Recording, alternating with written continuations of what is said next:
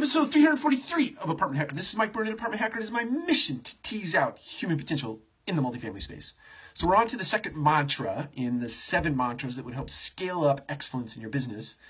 And that second mantra is engage all of your senses, or a consumer's experience, senses in the experience that you're trying to create for them to buy in, or creating a culture within your organization that people will buy into. So let's talk about seeing, what we make observation of. I think it's really important when you're interacting with a consumer, you're interacting with an employee, that you look people in the eye. The tone of your voice matters, the choice of words matters. All of those things matter in terms of a consumer interaction or an employee interaction or a vendor interaction or even interactions with your own self-talk.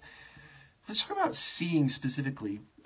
In the sense that when you're speaking with someone, it's wise to look them in the eyes. It's wise to not with a steely-eyed glare, but to look into their eyes with the same sort of intensity that you would use in your voice. So if the intonation comes up, then you're looking a little more. If it comes down, you might look away, then you look back. But it's important to look people in the eye when you're talking to them. Don't look over here and talk away from them, or talk down here or talk over here.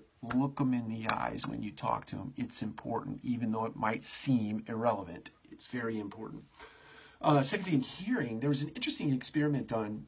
The story they talked about in this book is that a wine store played French music one day, and the purchase of French wine went up 5 times, 5x, just by playing French music in the store. They switched gears and played a little German music. The sale of German wine went up 2 times when they were playing that kind of music in the store.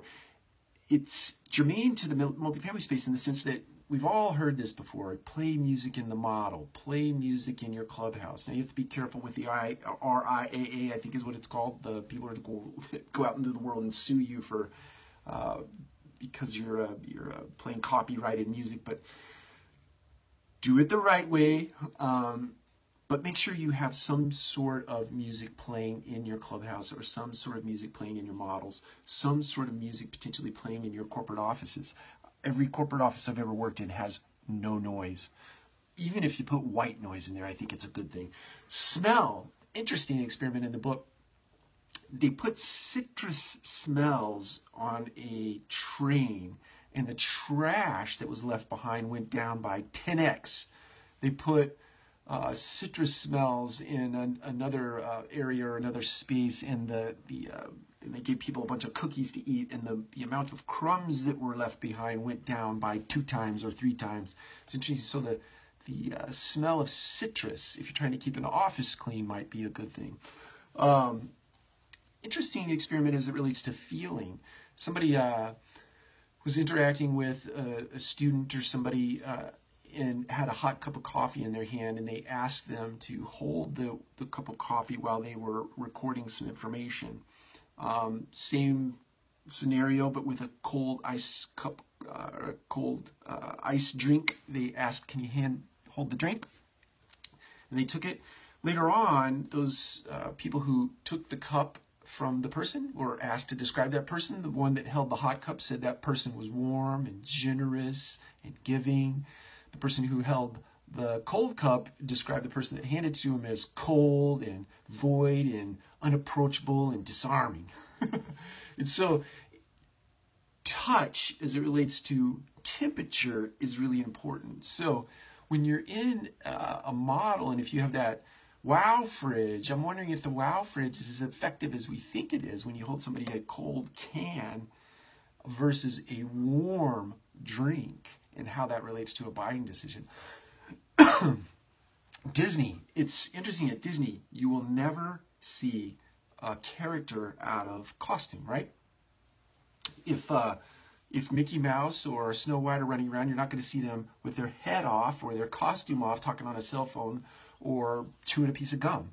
It all matters. All those things as it relates to our sight of those particular details matters. Even if we don't recognize it here, we recognize it subconsciously. Last story, energy company. A lot of the supervisors were running around the organization really frustrated because people wouldn't get things done or wouldn't do things on what they asked them to. And they correlated that back to every one of those supervisors had as a screensaver on their computer the stock price, the current day stock price in their company. And during that particular moment in time, their stock price kept going down, down, down, down, down, and couldn't realize why, or they couldn't recognize why they were frustrated. It was frustrated because they were looking at it all the time, and that was always in their mind instead of looking for solutions to better the business. So all of those things I think are applicable. The stories themselves have lessons in them that are applicable to the multifamily space, and hopefully you can walk away from this video with several things to do. Or if you're listening to the podcast, you've heard some things that you can do. Take care. We'll talk to you again soon.